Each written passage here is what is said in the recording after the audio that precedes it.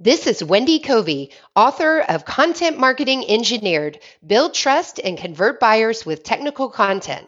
And you are listening to the Marketing Book Podcast. Welcome to the Marketing Book Podcast, helping you keep up with the smartest thinking in the quickly changing field of modern marketing.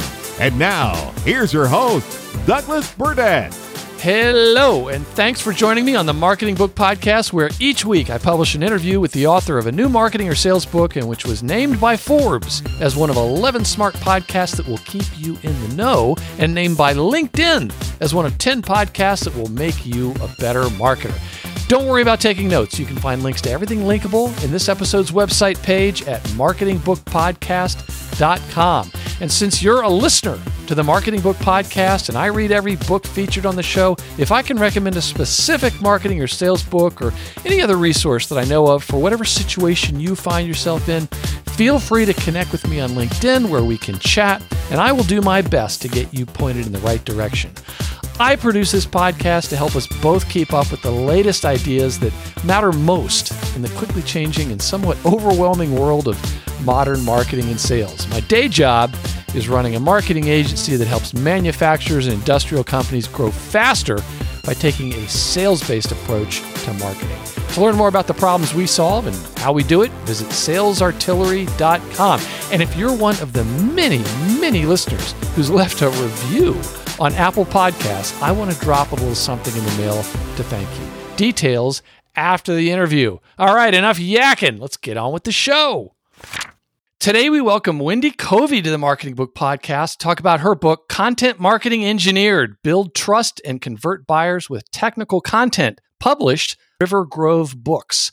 Wendy Covey is a CEO, technical marketing leader, and named by the Wall Street Journal as one of the 10 most innovative entrepreneurs in America. The last 20 years, Wendy has helped hundreds of technical companies build trust and fill their sales pipelines using compelling technical content. Her company, True Marketing, is a full-service marketing agency based in Austin, Texas, that specializes in marketing to engineers and technical audiences. And, interesting fact, she holds the Texas state fishing record for largest redfish. Wendy, congratulations on Content Marketing Engineered, and welcome to the Marketing Book Podcast. Thank you so much, Douglas. I am thrilled to be here today. Me too. So, longtime listeners to the Marketing Book Podcast may remember a couple years back, I interviewed the co-founder of True Marketing, Rebecca Geyer, about her book, Smart Marketing for Engineers. And then I had her on the Authors in Quarantine Getting Cocktails special episode, which I heard you listened to. Absolutely. We talked about you, so hopefully your ears were burning. And she's now gone on to other things. But this is now the second book, I guess, from True Marketing. But more important than that, Wendy Covey, you are a graduate of Texas A&M University. And Giga Maggies. And it means a lot to me. I went to junior high and high school in Texas. I was accepted to Texas A&M, almost went there. I still have a special place in my heart for that school. And now I've just lost every University of Texas listener on the show. But it's really important that you are here now because I have interviewed 2 University of Texas graduates on the show, and I have interviewed only one Texas A&M grad, and now you're the second. So it's all tied up, and I don't have to tell you how important that is, right? Very important. Well, I am glad to be here to represent. Very good. So you sent me a copy of your book, which got me, of course, very excited. I kind of knew it was coming because we had talked about it, and in the beginning of the book, you actually autographed it for me. And that means so much to me because I don't collect signed sports memorabilia, Wendy Covey. I collect autographed marketing and sales books. And you wrote, "To Douglas, happy hunting and fishing for new stellar clients, Wendy Covey." And I had to laugh because not only do you know about fishing, but you know quite a bit about hunting because one of your other businesses is the old Number 6 Ranch. Tell listeners about that. It is. So we purchased this ranch with a few other families with the idea that we would get our children off of devices, away from the computers and out doing things outside. So those things are sometimes fun, like looking at animals and finding sheds on the ground. But more often than not, it turned into filling feeders and fixing fences. And as you can imagine, as the kids became teenagers and started driving, their idea of going to the ranch was they weren't that excited. Let's just say so. But it's a neat ranch. We have exotic animals, mostly from Africa and Asian descent. And it's just a neat journey to be out in the wild, see them. And we are red meat eaters, and we only eat what comes off of our ranch. We don't buy any beef anymore. So it's pretty neat to know the exact source of your food. That's true. And it's got me excited. I already knew about it, and I've gone all over your website, look at all these things. And I'm going to include a link to it at your episode's website page at marketingbookpodcast.com. And Wendy, Covey, I'm just saying, if you ever have any last minute cancellations for trophy, I'm here to help. Okay. And along with my Remington 700, which is sighted in. So, sighted in, ready to go. Okay. Yeah. I'll keep you in mind, Douglas. Thank you. And there are a few more places on the wall in the study that need a little, a decoration. So further street cred. Now, you have a trophy hunting ranch. You're a Texas state holder for largest red drum. So there's street cred there, but you also have street cred in spades with all the engineers. And part of that is because your brother is an electrical engineer. Is that right? That is correct. So has he always kind of kept you honest as it relates to speaking to engineers? I always do have him in the back of my mind, and my dad is a civil engineer too, so I have two of those in the family, and they're different, right? The two of them, they think differently, they process the world differently. I've always noticed this, even as a kid, and in the introduction of my book, you may have noticed that I tell a little story, and if you don't mind, maybe I could tell it real quick here. Sure, about your brother? Yeah. So, first, me in high school, I was like a social butterfly, and I was, on the student council and had lots of friend groups, and I was even the mascot. Believe it or not, I wore the big tiger suit. So that was kind of my thing, right? Just all over, wanted to be a part of everything. My brother, meanwhile, would go down the block on recycle day when people would put TVs or radios that were broken out on their curb, and he would actually pick up those things, bring them back to his bedroom. He had circuitry like you'd collect whatever. I was probably, who knows what I was collecting at the time, music albums, and he would fix those devices and then bring them back to the people, set them on the front porch, and just leave. He wasn't doing it for, really? Like, he was just doing it for a hobby. Yeah, he wasn't doing it for money. He just loved fixing things and figuring out how electronics work. Who does that in high school? Future engineers. A future engineer, exactly. So it's a good way of illustrating how engineers are a unique bunch and how they think. So this is a great book, and I enjoyed reading it, and liked it a lot until like age 101. And then I lost all respect for you as an author, Wendy. Oh, Covey. No. Okay, let me turn there. 101. Oh, I see. I see what happened kidding. Here.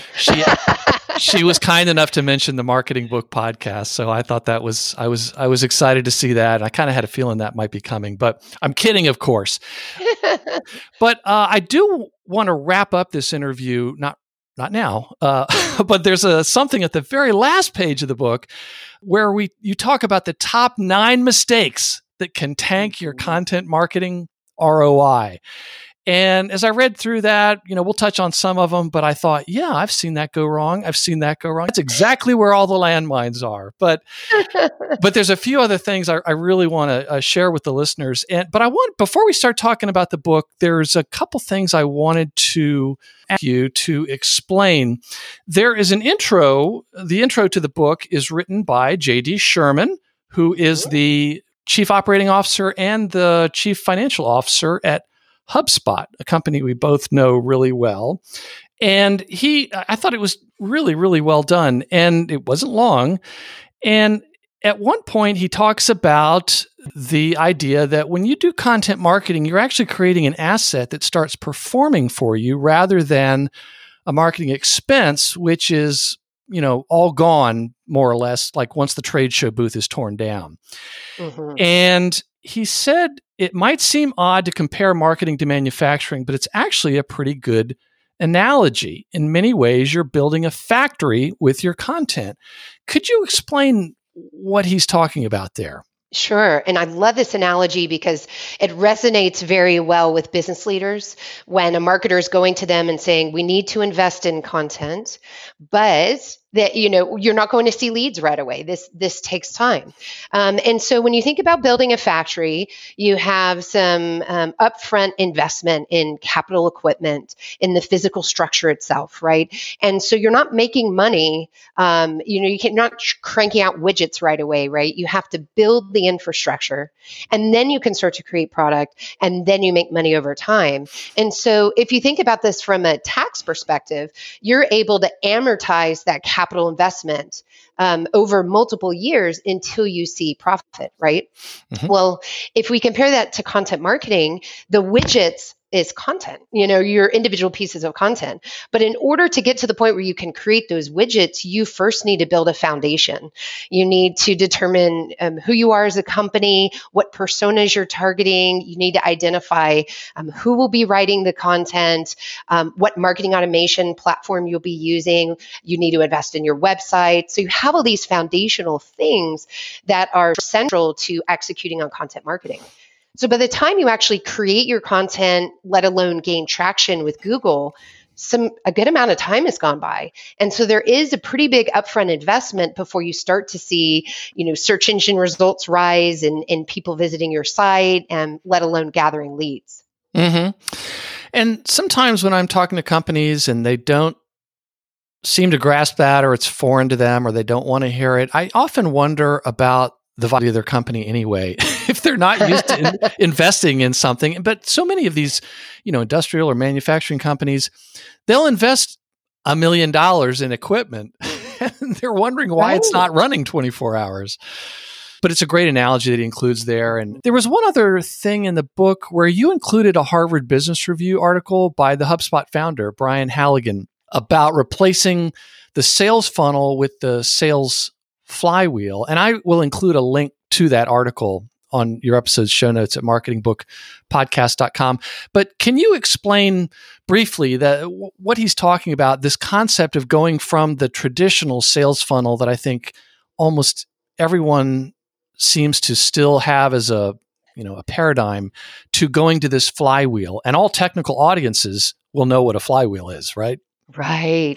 Isn't that the genius of it? When I talk to engineer business owners and we start talking about, the inertia that is applied, anyway, they love the flywheel. But first, let's talk about the funnel. So we all know the marketing funnel where, awareness goes to leads and you work your leads all the way down to a customer. But what you're missing is the effect on customers becoming advocates and customers becoming repeat buyers. And what is this cycle? Where do those things that spit out the bottom as customers, where do those loop back around, and how do they help you back up at the top of the funnel? And so essentially the idea of the flywheel is, how can we work on each of those pieces and think of this as a cycle that continues to turn? And the faster it turns, the more inertia you have, right? So it's a virtuous cycle over time. And so this gets into things like net promoter scores and maybe perhaps your next best customer is your past customer. And so it's changing the mindset from we always have to get new leads to how are we getting this flywheel to turn more efficiently and quicker, and how do we turn customers into advocates to either influence or have repeat business? Yep, it works well and it's faster revenue, but it's I've had other authors on the show in the past who talk about how, some companies still have this hunter versus farmer approach. Again, back to hunting with Wendy Covey. I mean, come on. But it's sort of like, I got to go bag the new account, the new client or whatever, when actually the real money is in keeping customers and getting them to advocate for you. And at the end of that Harvard Business Review article, he mentioned that if you want to build a great company now, your customer experience has to be 10 times better than the competition. And he writes, it used to be what you sell that really matters. Now it's how you sell that really matters. It was a great article, and I think I had seen it before, and I just loved it. So I want to read a bit from the beginning of the book, from the introduction. And it's a little bit longer, but it's really well done. And then we're going to jump into more questions. So you write, and this is on the same page that shows adorable little Wendy Covey with her older brother looking very 1970s, 1980s.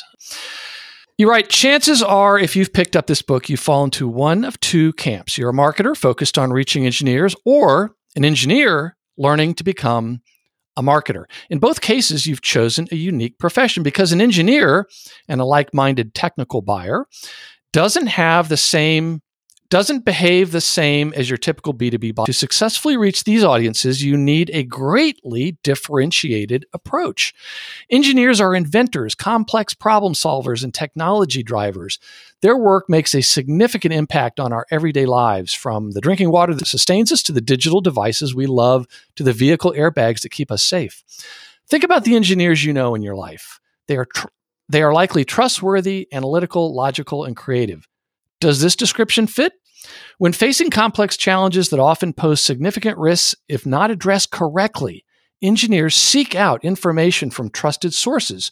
Who and what are these sources, and how does the engineer know they can be trusted?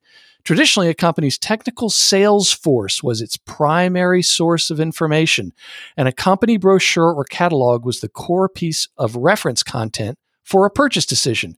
Salespeople would visit, hopefully invited, or dial for dollars to connect with their target buyers. Today's engineer buyers are in charge of their interactions with your company. Interruptive sales solicitations and physical meet and greet activities have been replaced. The seminar has given way to the webinar. The trade show pendulum has swung towards an always-on search engine or industry directory.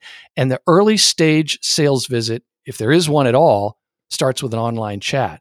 Instead of sales holding information hostage, engineers can find the content they need online.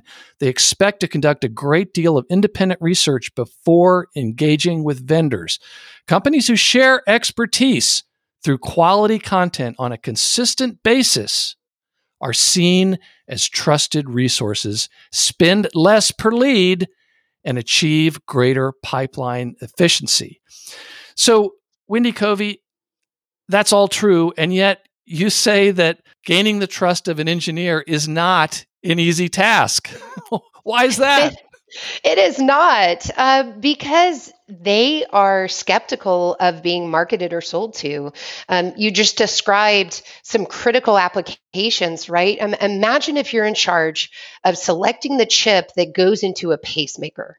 And if you don't make a good selection there with that, the components that go in there, someone's life is on the line. So imagine how careful you need to be when you make that decision.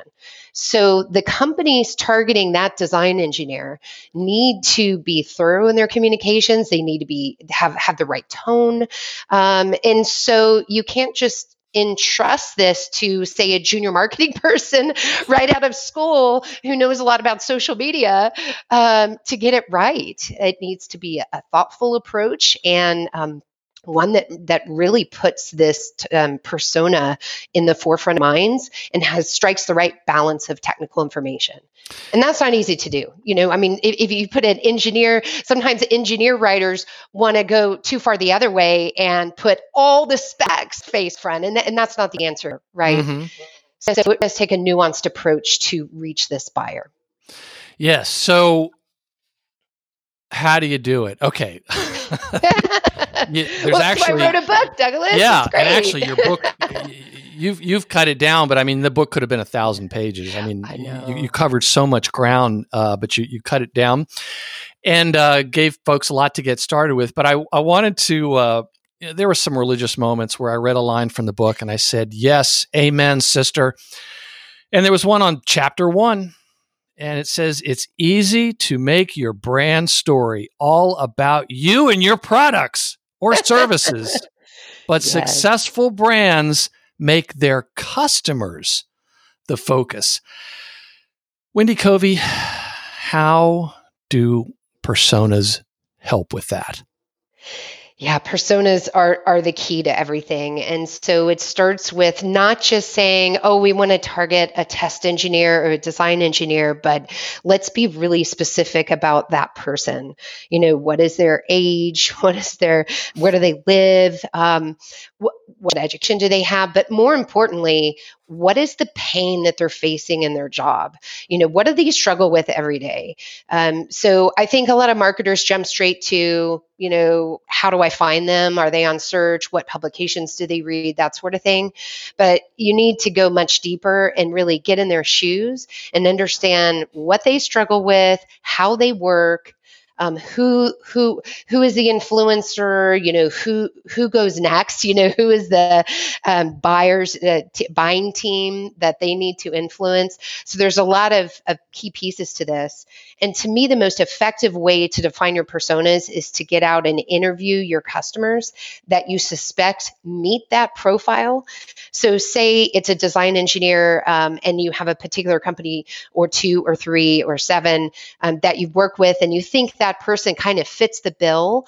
Well, go interview them and get in their heads about what it's like to walk in their shoes, and then look for those commonalities from one interview to the next and use that to adopt what you use in your content strategy. There have been, several hundred books on the podcast. And every once in a while I'm asked to talk to people about, what have you learned from all these books? And I'm just flattered that people think I've learned anything.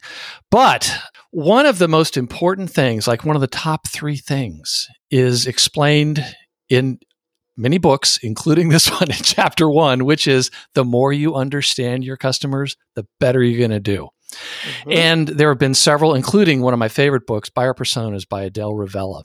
And she, good one. She talks about that, and that's, I think I mention or recommend that book every month to somebody in terms of trying to, go into great depth about personas. Yeah. And, if you understand the, people's latent anxieties and desires and what they trust, who they trust, what are their real fears, and you know what? You don't even have to do it perfectly.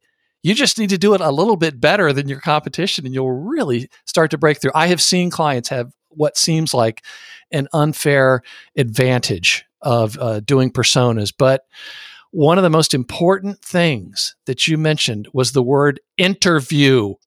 You cannot go, just for those that aren't familiar with, you can't go to your sales team and ask them for all this information on insights. They're busy and they have somewhat different skills. You've got to go talk to these customers and observe them and try to find what friction is in their life. So, in fact, there's another author. You live in Austin, right?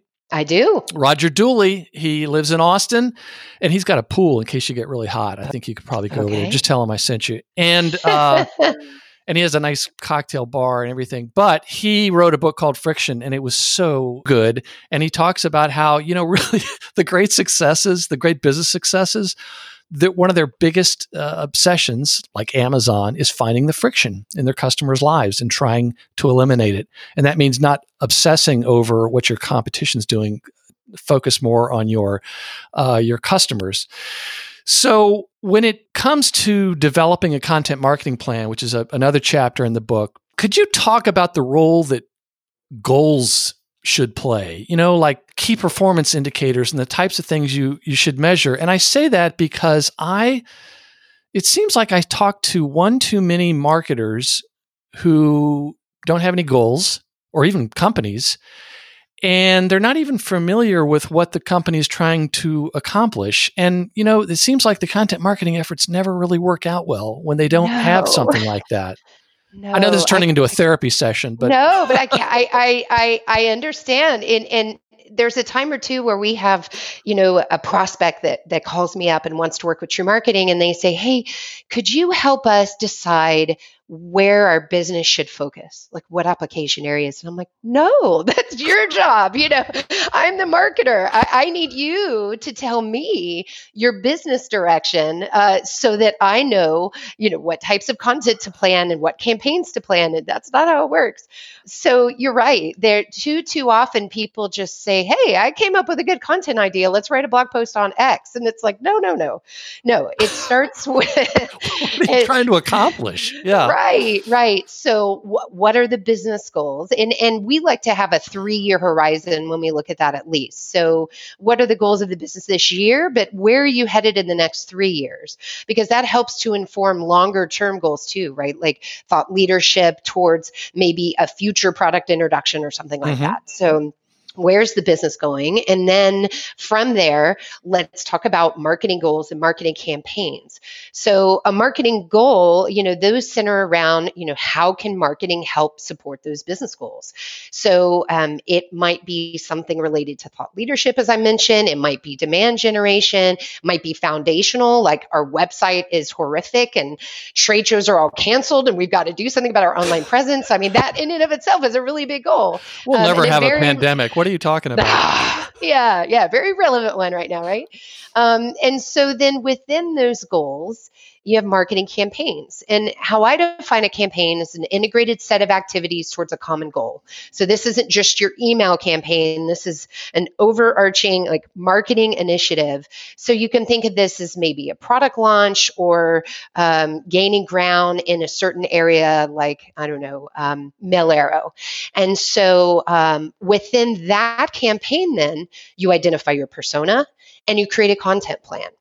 So now we're getting to content, right? We've gone through all of that, and now we can begin to plan out, okay, what type of content should we be creating for this persona within this campaign to support this marketing goal?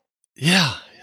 Oh my goodness. So in other words, the first chapter, deeply understand your customer. 2, have some goals. And I don't know, I felt like I was taking crazy pills once again because, it's so important. And also, what I mentioned that talk I've given a few times where, the most important things, one of the key things, this is like if I'm talking to a marketing audience, and I'm always afraid I'm going to get thrown off the stage, but is that marketers have an image problem.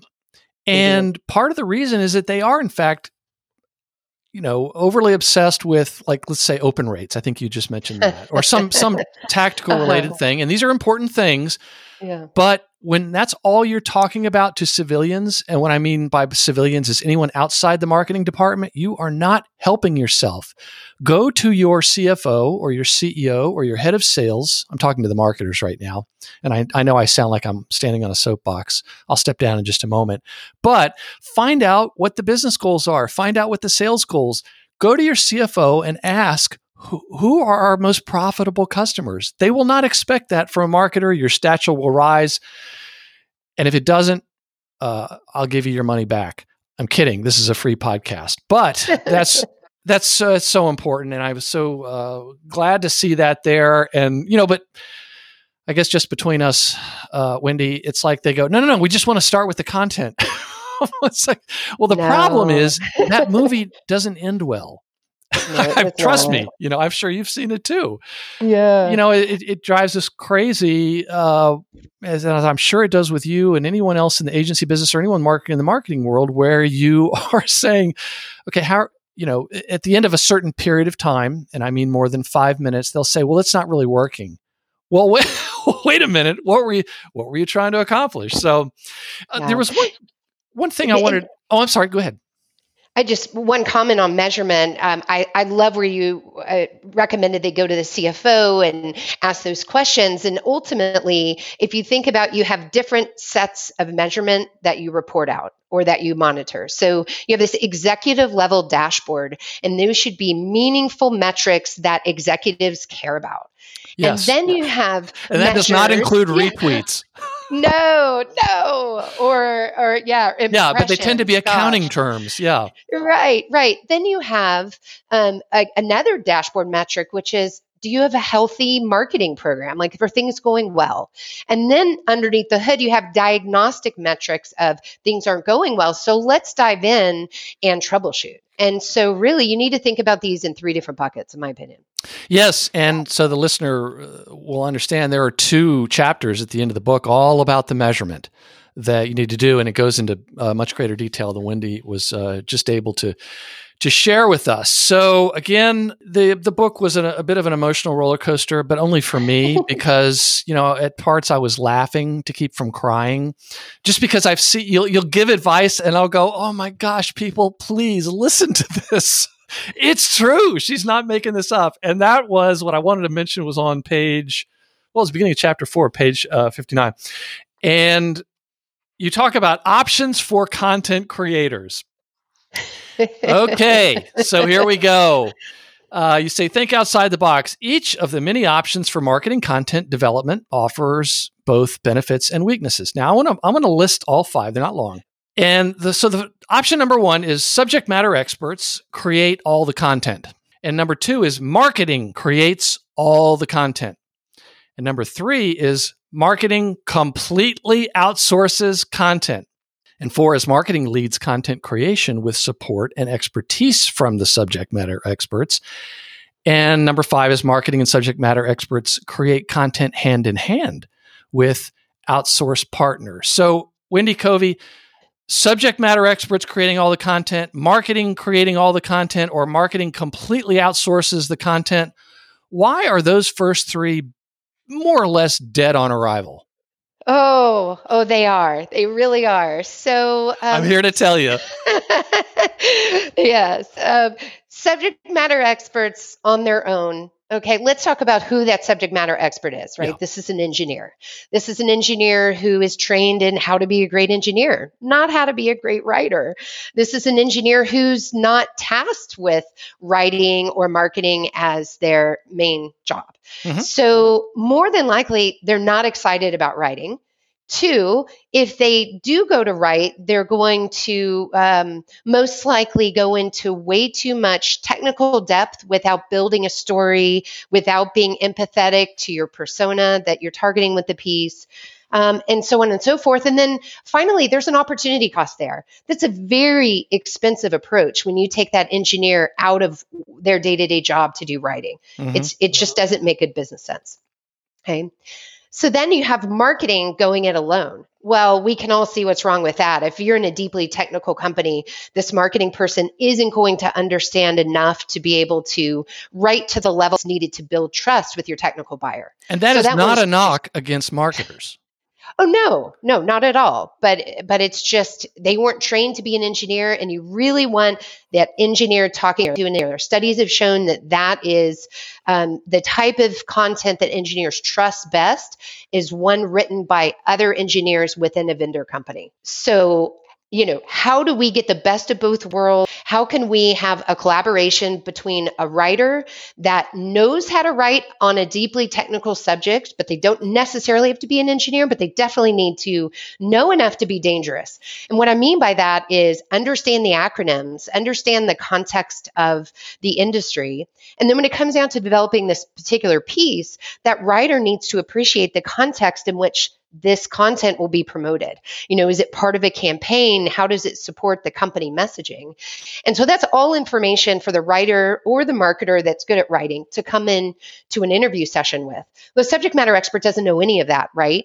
They come in being the experts at their subject. Mm-hmm. So that to me is where the gold happens, the fireworks happen, is when you have those 2 people with their respective, points of view coming in and collaborating together.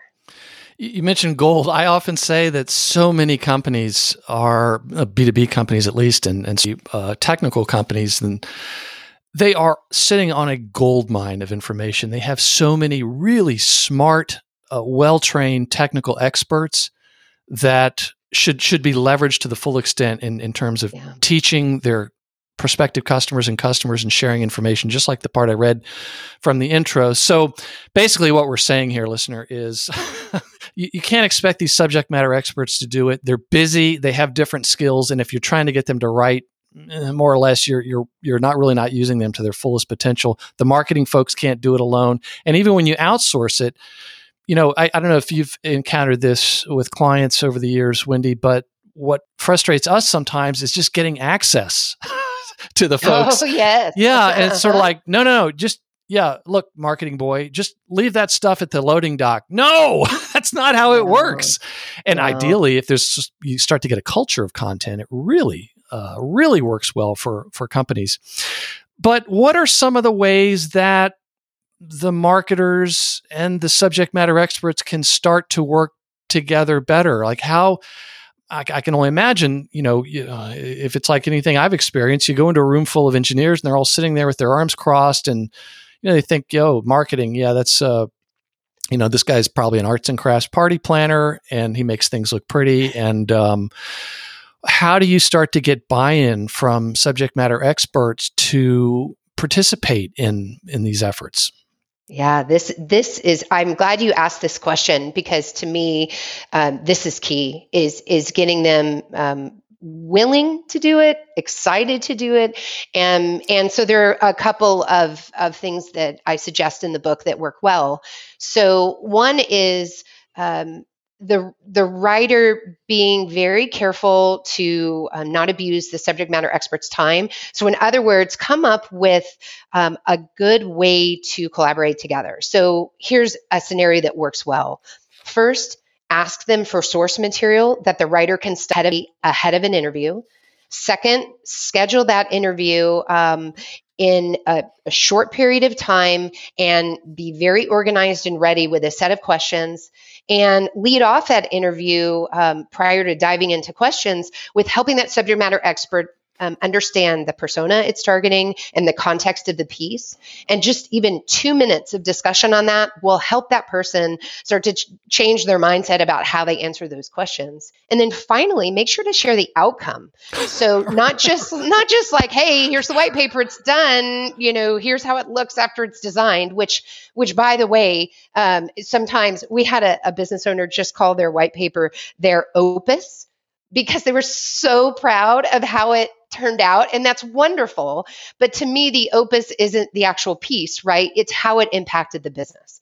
So put a ticker on your calendar 3 months from whenever that piece was published to go back to that author and say, here's how it impacted the business. We got 3 new customers that originated from downloading this paper, or, it got this many leads or this many views or whatever it is to help them see that they're making impact on revenue.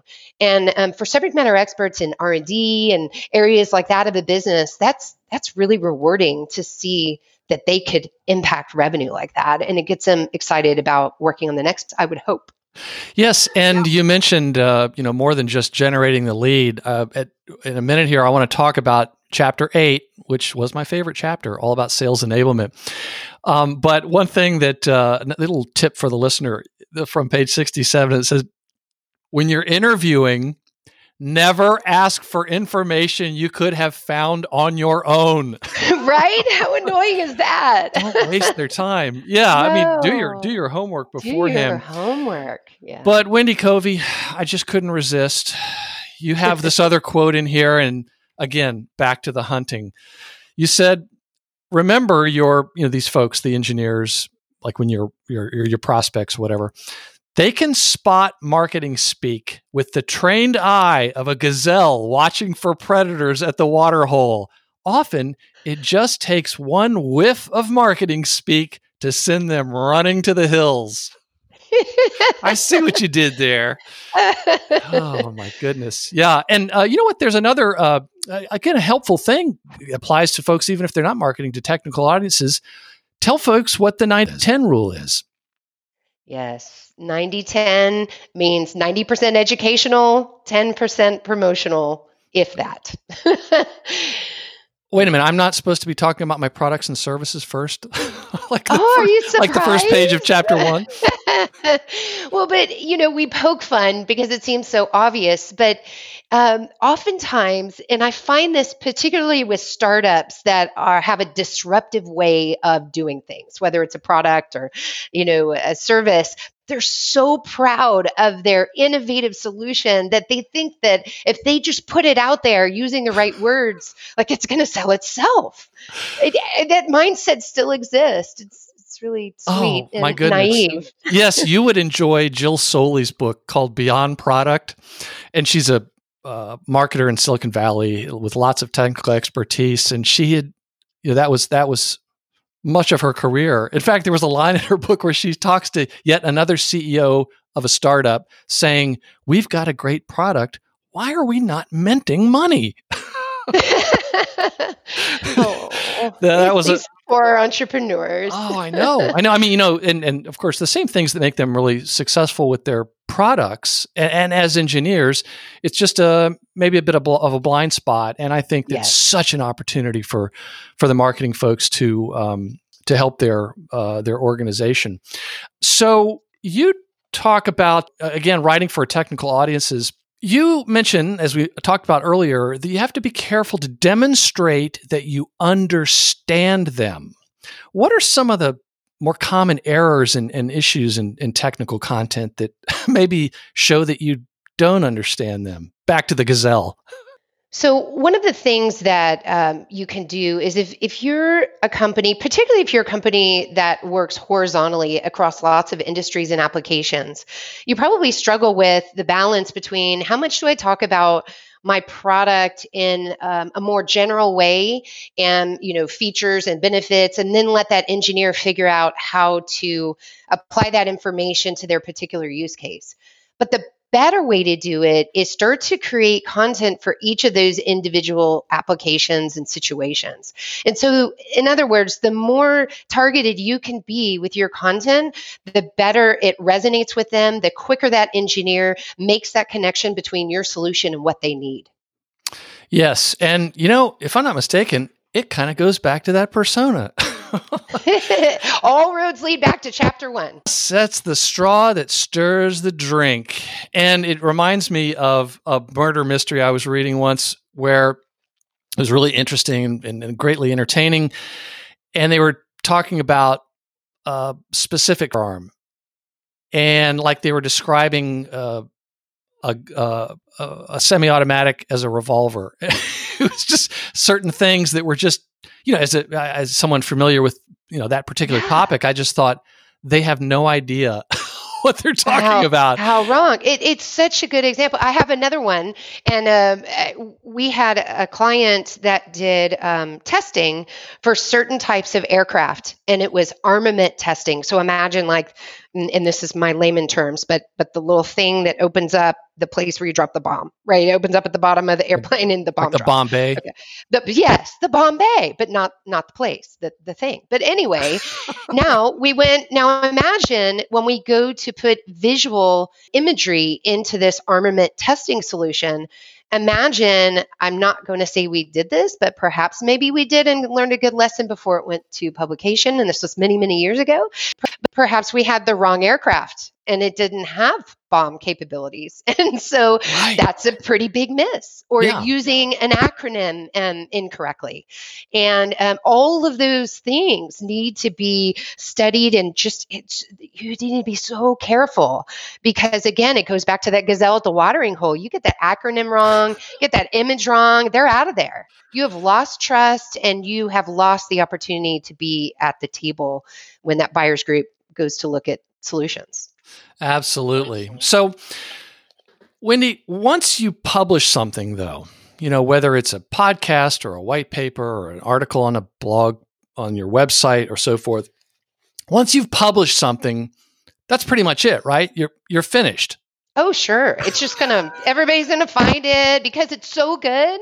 The content's so good. It's just going to like that product you're talking about. Why are they not buying our product? Explain why Wendy Covey has an entire chapter, and there are many chapters, about sharing content. Yeah. Yes. So it's real. You've spent all this time creating this perfect piece of content. That's half of the work.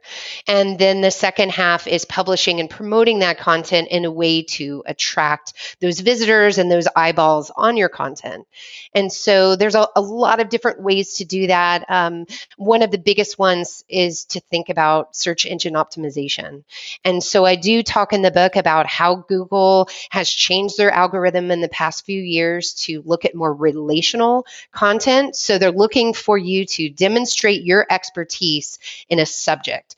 And the more topics that you cover on that subject, the more likely you'll be seen as an expert to your prospects, which of course is most important, but also you're demonstrating your expertise to Google, and they'll start to search you earlier in search results. Yes, and you talk in the book quite a bit about pillar pages, which we don't really have time to go into here, but that was the couple of years ago with your former partner, Rebecca, at Content Marketing World. I did this whole thing with her on doing the pillar page, and it's really well explained in your book, and I would hope that it would get people interested in learning more about that. But there was one other line in your book about the search engines, and I don't have it right now, but it's something like, you can't fool Google anymore. Wendy, Covey, I was shocked to learn that you can't fool Google anymore. And yet there are so many people that think, oh yeah, just tinker with the page, tinker with the on-page stuff. And that's all it takes. Maybe 15 years ago it did. Right. Yep. And more changes, Douglas, are on the horizon next year. So it's important for marketers to just keep on top of how Google algorithms are changing. But the biggest piece of advice is just be authentic first. And if you're being authentic and publishing on a consistent cadence on something you have expertise on, you're going to do well at Google over time. If you're, that's most of the way. Not all the way. There's some technical things too, but it'll get you pretty far. Yeah, and I think you touched on it. And it's this notion of write for humans first and search engines second. You're guaranteed to be more successful that way. One thing about sharing content, though, I wanted to ask you about specifically was talk about the power of having your own employees share your company's content to extend your reach. Yeah, well, think your own employees have their network. So LinkedIn obviously is top of mind when I'm answering this question. I mean, they all have their own individual networks, and so you're tapping into different audiences. But also, it helps to help them position themselves as experts, and particularly your sales force. When they're sharing content, they're starting to help their customers, help their prospects find solutions, be educated on industry trends. So it seems like a no-brainer because you're helping your company get that content out there, but you're also helping to position yourself as an educator and a spokesperson in the industry. Yes, and employees, I've often seen it written. I don't know. I know I have to source this. You have to be very careful if we're talking to engineers, but it's like the average employee has 10 times the reach of a company's social reach, something like that. Now, we're not saying order your folks to do that, but if it's something that they would like to share, you'd be surprised. If you're producing really great, helpful content, you'll be amazed at how proud your employees can start to become at sharing it.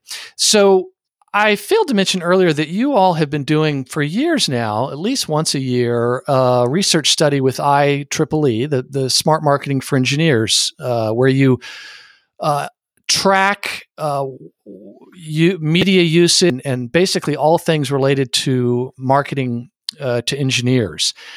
And we're going to include a link to that so that folks can find it. I always enjoy seeing it when it comes. It's about once a year. Is that right? That's correct. In fact, our survey is just about to go out for this year's study. Oh, really? Oh, great. Well, let me help promote that because it's so good. I've watched some of the webinars and things like that. Although I think a couple of years ago, it was because Rebecca was the one presenting and I was in the chat pane trying to get her to laugh. Well, you can do that with me this year, I guess.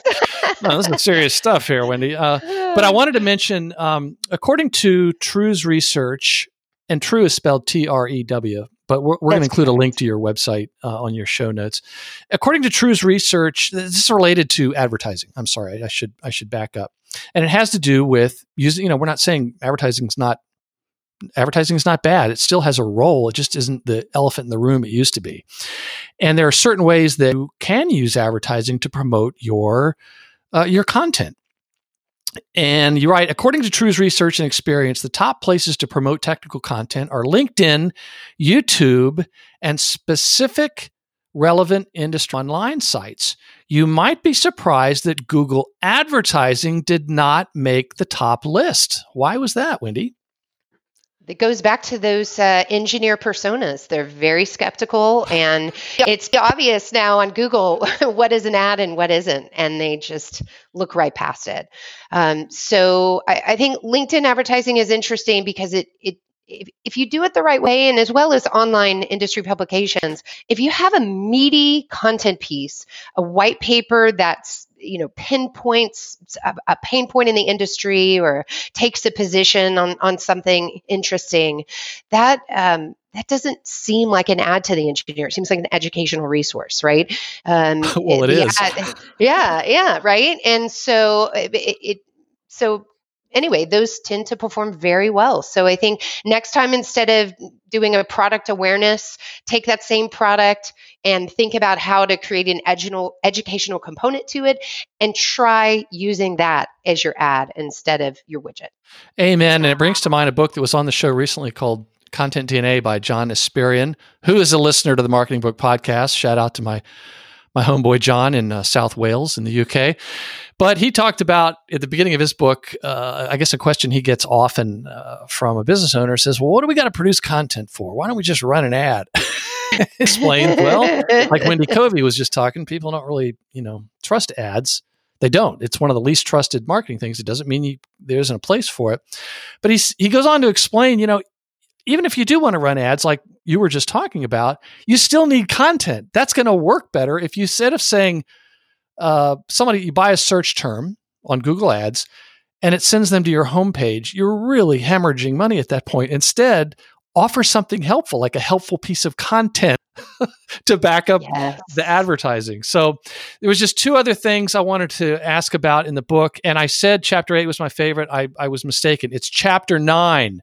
And the title of that chapter, I know I shouldn't pick out a favorate chapter because then the other chapters are going to feel bad. And I'm sitting here. Oh, it's okay. I'm sitting here holding the book. You can have a favorite. Yeah, but they know I like them. So it was chapter 9 is create sales content that converts. And I just wanted to read. You say, today, successful salespeople serve as educators and advisors. And this quote from the next page talks about what we mentioned earlier, where it's like, hey, whatever happened to that marketing stuff we did? The engineer might ask, like, whatever happened? I guess that you guys didn't do it. What happened? In other words, they leave it at the lead generation stage. Maybe you're right. Often marketing teams make the mistake of ending their content planning at the lead capture or lead nurture step. They forget that once the handoff to sales occurs, sales advisors need content to support their efforts. The content usually includes a mixture of assets that marketing can create, such as case studies and technical specification web pages, along with new types of assets that support the sales process, such as email scripts and presentation slides. So, Wendy Covey, this is the interactive part of the interview. This is the first time I've done this, of course, but it's page 175. In case you have your book there with you, don't you? I do. This one chart worth the price of the book, folks, especially to you marketers. And so it's 2 columns, and it's titled Troubleshooting Sales with Marketing Efforts. If you want to change your perception with the sales team, read what's on here. And so on the left column, you've got an issue, like a problem that you marketers should probably be diagnosing, or maybe you've heard about if you have a relationship with your sales team. And then on the right side is how marketing can help. So, Wendy, I want to read the issue. And then if you could describe briefly how marketing could help, it's a great reminder for marketers. And it's, my goodness, this is why it was my favorite chapter. So let's say your sales team has low connect rates with prospects. They just can't seem to get through. How can marketing help? Marketing can create email templates and scripts for that first phone call or leaving voicemails.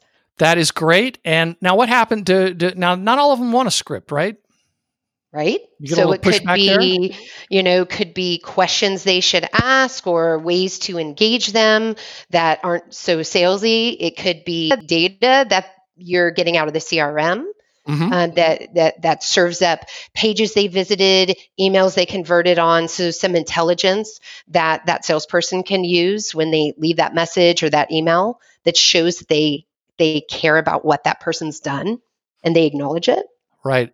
So if you're losing out to a lot of competitors, now this is going to scare maybe some marketers, but explain how marketing can help if you're just losing out to a lot of competitors. And this doesn't include price, okay? But if you're losing out, what is something that a real marketing leader should bring into the discussion? You need to look at your value proposition. Absolutely. So how are you positioning your solution in the marketplace? Is it differentiated? Do you have the right features at the forefront? Do you have that persona and their pain in mind? So this one to me, and I'll tell you, my husband is the technical sales manager. So I hear him complain about marketing all the time. And he's worked in technology his whole career in IT.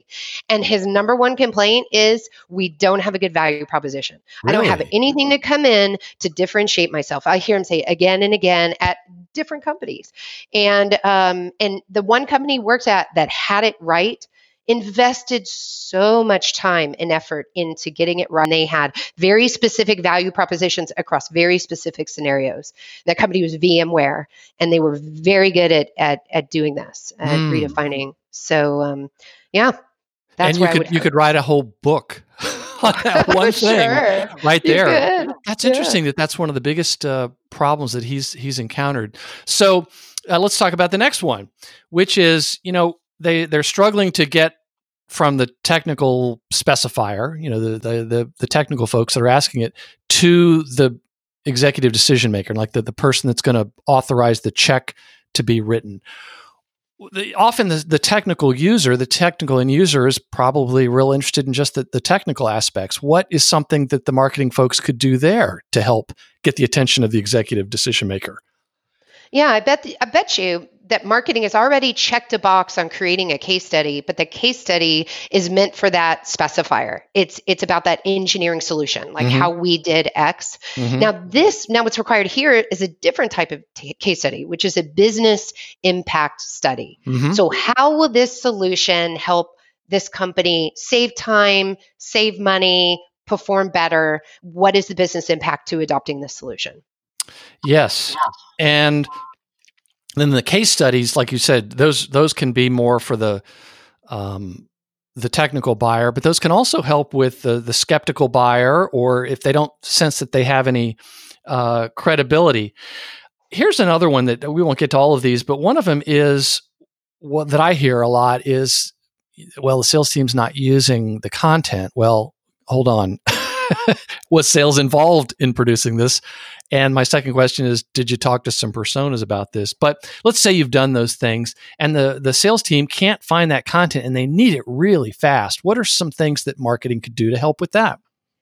Yeah, there are companies out there that offer a solution specifically to address this problem. So depending on your company size, you could put in place a central searchable repository. So, it might be as simple as, like, for True Marketing, we use Dropbox.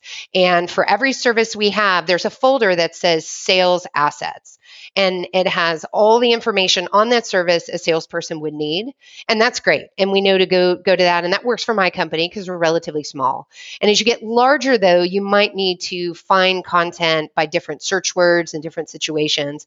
And that's where you might get into one of these technology solutions to help you do that.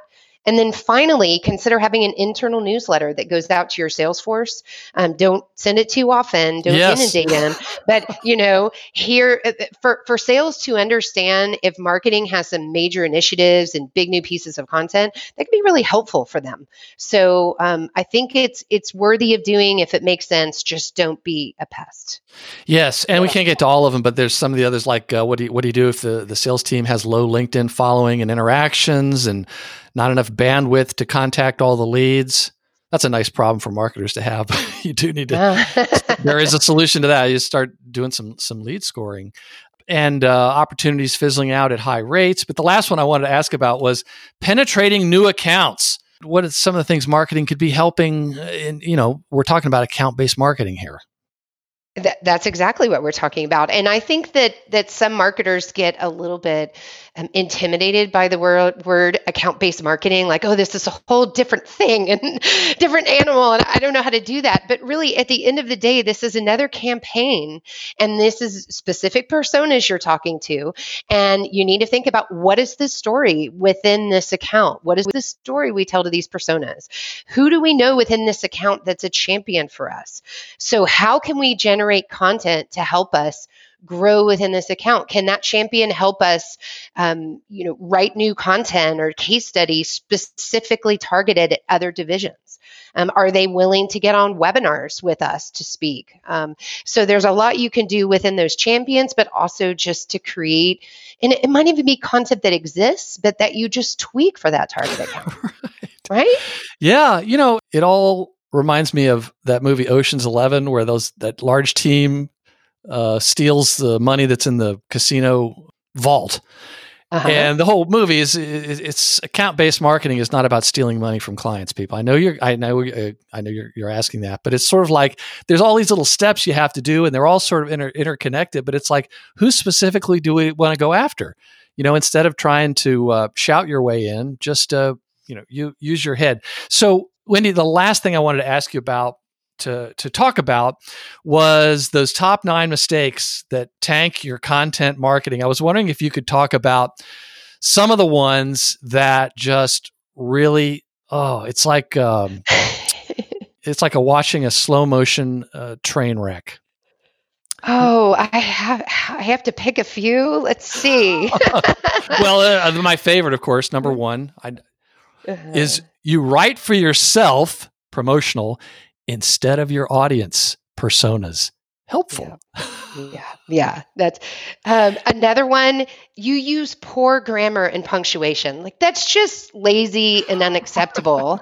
And again, engineers are sticklers for details. Mm-hmm. They're looking for solutions that they can rely upon.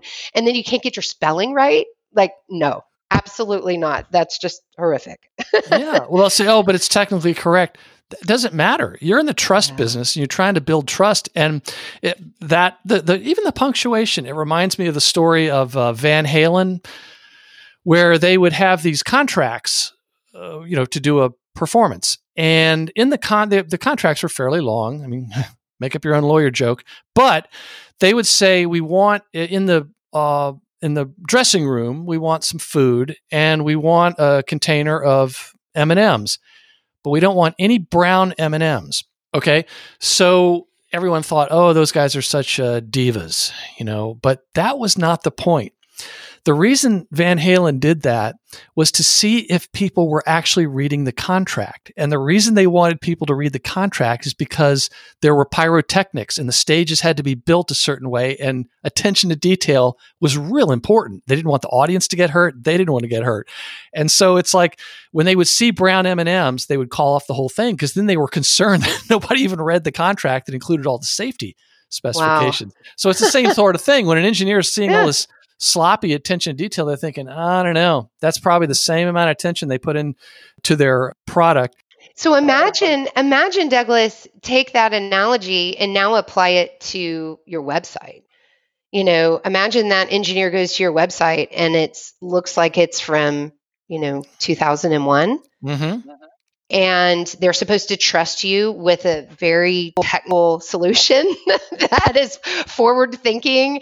I think what companies that allow that to happen are having to overcome this poor website in order to get considered. And why are you doing that? Why are you starting with a point of deficit when that person, I'll never understand that unless engineers, they don't care about aesthetics. And to an extent that may be true, but particularly as, the baby boomers are retiring and millennials are coming into specifier and decision maker positions, that's not okay.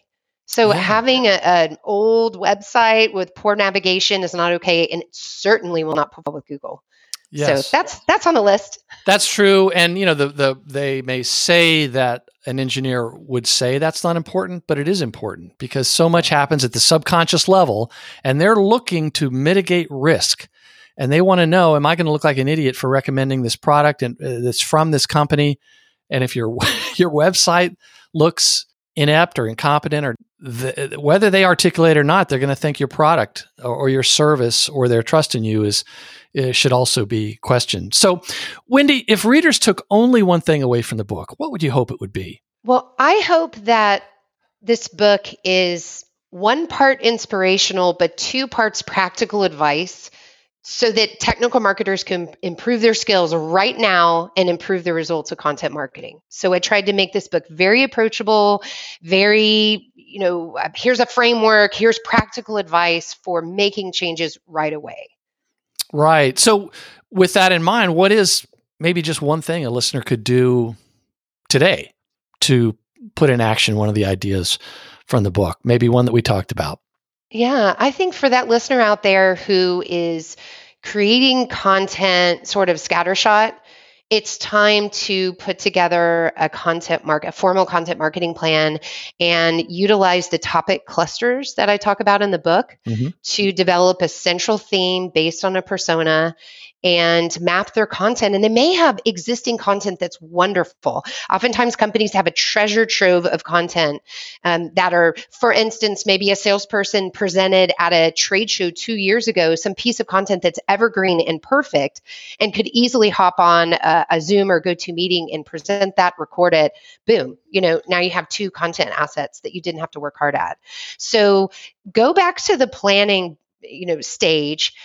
Do an audit of the content assets you have today and then create these persona-based topic clusters. It's worth your time. We're getting into the fall season. Summer's over. We're getting into 2021 planning. That's where I would point someone to start. Great advice. Great advice. So what books have most inspired your working career? Yeah, so if I go back to the one book... Well, besides...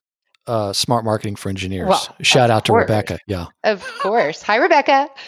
No, if I go back into college, my college days, I only kept one book. And it was the, drumroll, AP style book. Oh, yeah. And you mentioned that in the book. And I do. Along and with I Chicago, I love that I still have it on my, on my bookshelf. And it's funny because now there's plug-in tools and all kinds of ways, to look up things. But I don't know. There's something that makes me happy about having that. And then Crossing the Chasm, which was originally published in 1991 and is still referenced all the time. And I still reference it. And that amazes me that the principles that Jeffrey Moore had way back then just have stood this test of time. And there's a lot of books that have come since that have built upon the same principles, of course, but it just stuck with me. Yeah, his book gets mentioned a lot in other books. And I think the last time he updated it was 2014, so it's not too long ago. I read that one.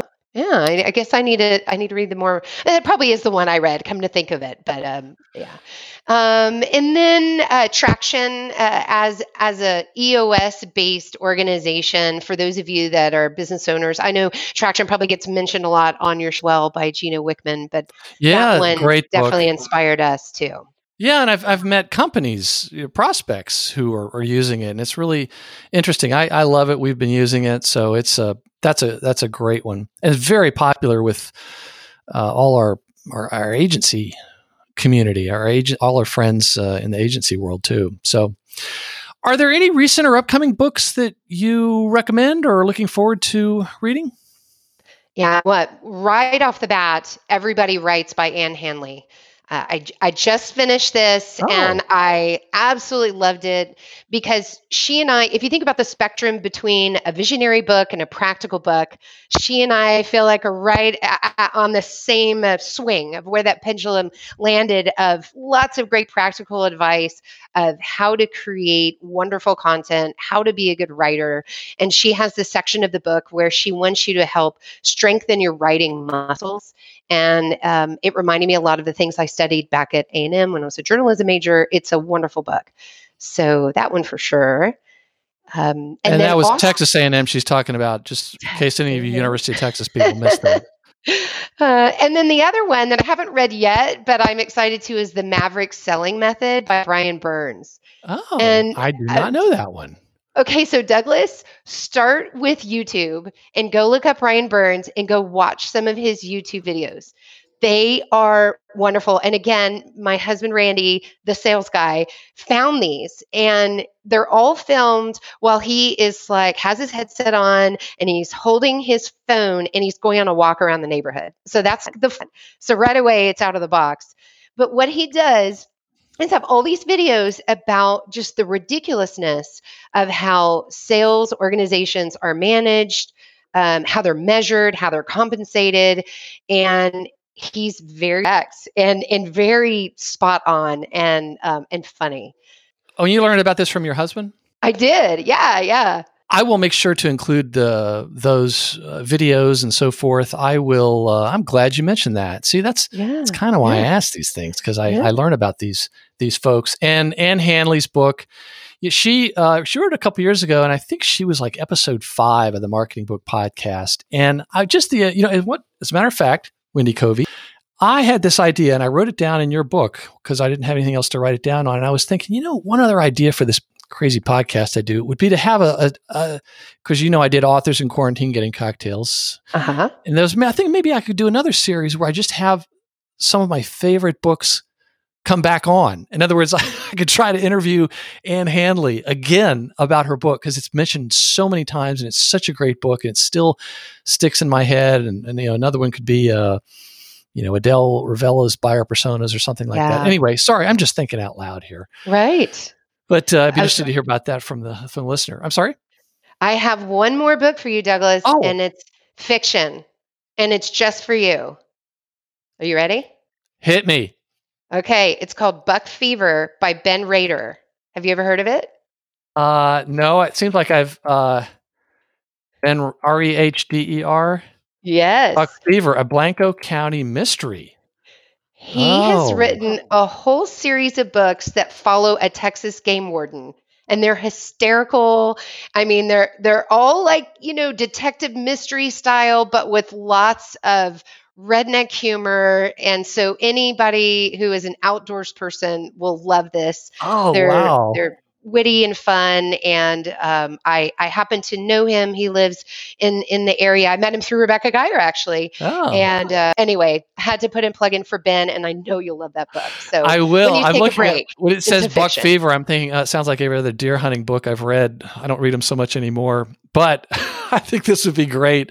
And if it's funny, now this is as an example, somebody who kind of gets, that particular niche. Thank you. Well, shoot. I may just have to buy that right now and read it this weekend since, hunting season's coming up. So at marketingbookpodcast.com, we'll include links to everything linkable, to your site and your LinkedIn profile and the research and all the other things that we mentioned so that people can quickly find them. And I hope that listeners, please reach out to Wendy and thank her for being on the show. There's about 1 million podcasts, and she picked this one. So make her day and let her know that you appreciate it and that she didn't waste an hour of her time. There was some benefit talking to the knuckleheaded host. And for you, dear listener, if you're listening on your smartphone and you've subscribed to the Marketing Book Podcast on your favorite podcast app, all these links can be found by going to this episode and clicking on the show notes link. Oh, and before I forget, Wendy, you've got a book website, contentmarketingengineer.com, and we're going to include links to that, but you've also got an academy and you've got a podcast, right? I do. Let's make sure to mention that. Yeah. Yeah. So as you mentioned, there are so many subjects in the book, and there's limited, time to go into depth on all of them. And so we are creating training courses on particular aspects of content marketing. And we've released the first one. It's called Content Writing Engineered. And it is a 7-hour on-demand course on how to write quality content focused on technical audiences. So everyone go check it out. We will include links to that. And of course, we're going to include links to Old Number 6 Trophy Hunting Ranch, of course. So, thank you. May put that one first. So the name of the book is Content Marketing Engineered, Build Trust and Convert Buyers with Technical Content. The author is Wendy Covey. Wendy, thank you very much for joining us on the Marketing Book Podcast. Thank you. And that closes the book on another episode of the Marketing Book Podcast. I hope you enjoyed it. If you are one of the hundreds of listeners who've left an iTunes review, I would like to return your kind favor by mailing you some Marketing Book Podcast bookmarks and laptop stickers. Just send me your mailing address anywhere in the world, and I will drop it in the mail to you. And since you're a listener to the Marketing Book Podcast, and I read every book featured on this show, if I can recommend a specific marketing or sales book or any other resource I know of for whatever situation you find yourself in, feel free to connect with me on LinkedIn where we can chat, and I will do my best to get you pointed in the right direction. Thanks again for listening to the Marketing Book Podcast.